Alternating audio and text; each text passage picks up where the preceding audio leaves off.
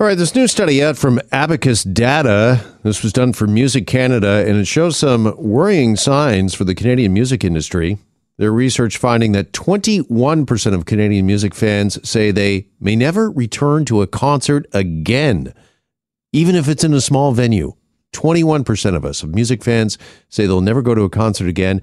26% say they may never return to a concert at a large venue. Let's welcome in our friend and music expert, Alan Cross. He joins us now on Global News Radio 640 Toronto. Alan, good afternoon. Hi, how are you? Hey, I'm okay, thanks. Are you buying these numbers? Does this make sense to you? It does. It really does. When you go to a concert, you're inevitably pressed up against sweaty strangers who may or may not have some kind of disease. And it's not just, going in and out of the venue. It's when you're in the venue. It's when you go to the bathroom, when you go to the bar, when you go to the smoking area, when you press yourself up against the stage, when there's a mosh pit, when there's crowd surfing. All these things involve involuntary interaction with people that you don't know where they've been. Right now, we're really paranoid about things. If you've ever walked down the street, you're on the sidewalk and somebody's coming towards you, chances are, about 50 feet from you, they will either cross the street or take a really wide berth.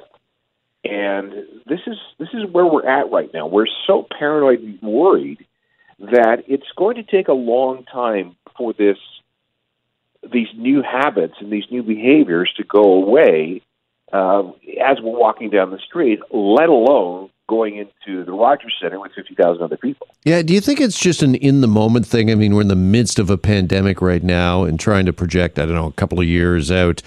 Do you think we're going to get over it, and we're going to just want to see the Foo Fighters up close and personal? I think so. I think it'll probably take until next spring, maybe next summer.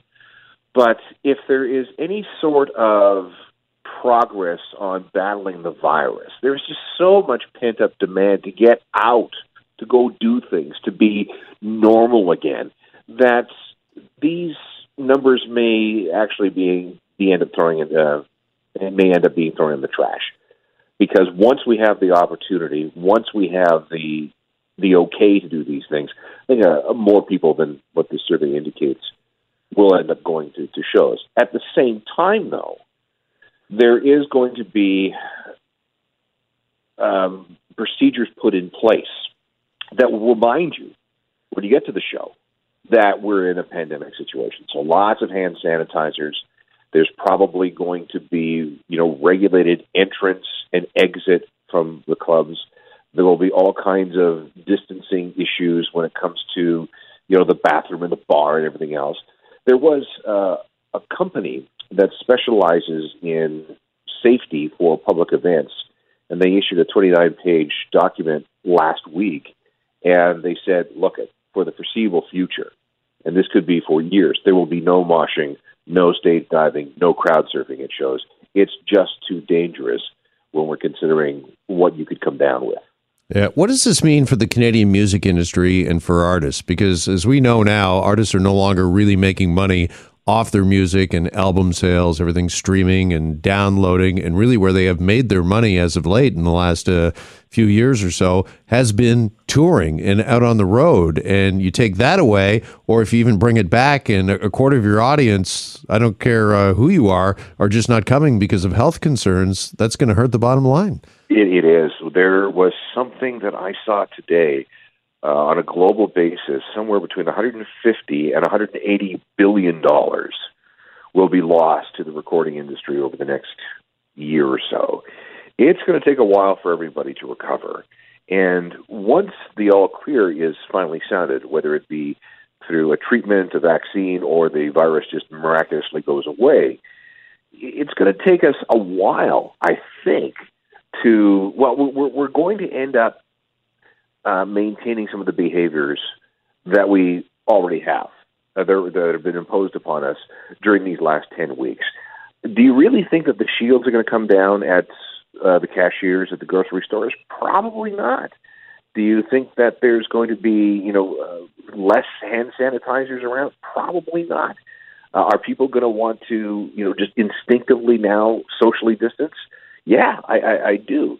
But again, we are in the midst of it. And that also will have a bearing on how people respond to the surveys of this nature.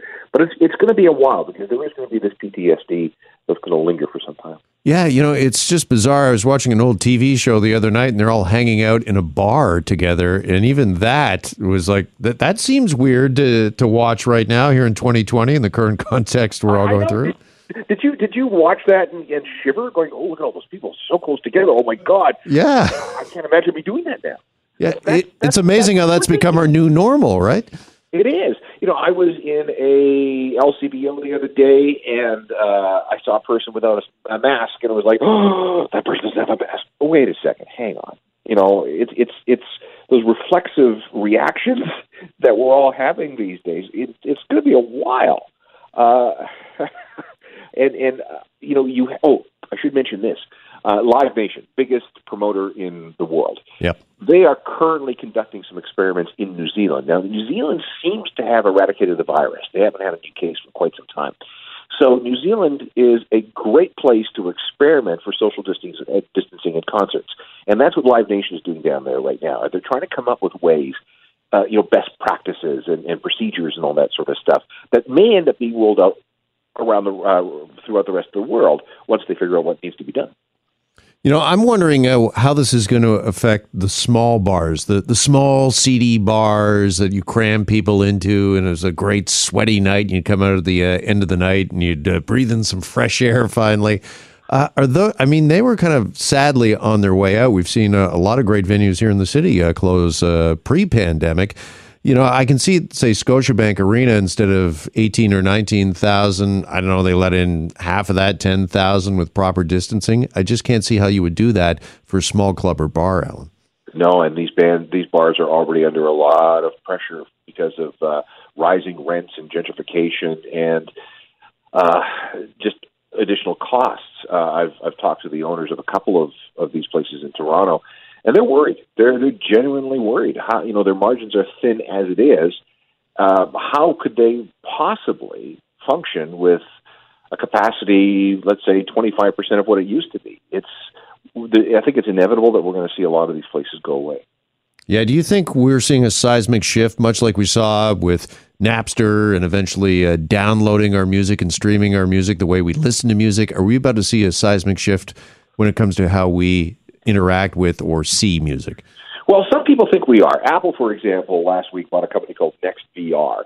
And NextVR had been working with the NBA and with Fox Sports in the realm of virtual reality in sporting events.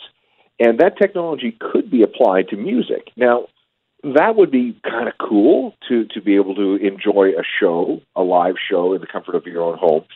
But at the same time, there's something about getting together with 25,000 other like-minded people, losing your minds to music that's being played live. I think we will see a greater emphasis on the VR thing.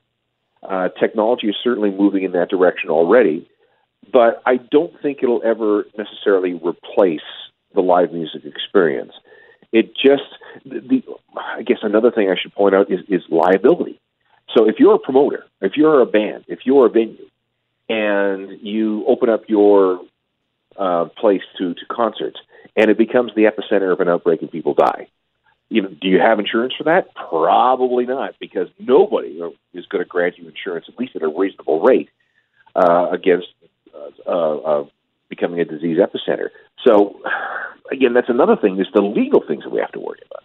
Yeah, just funny. What do you make of, we had July Talk on last week, and they've been talking about holding a drive-in movie theater concert. I know Keith Urban did that in Nashville for some frontline workers, first responders last week as well. Can you see that sort of thing in the short term really taking off?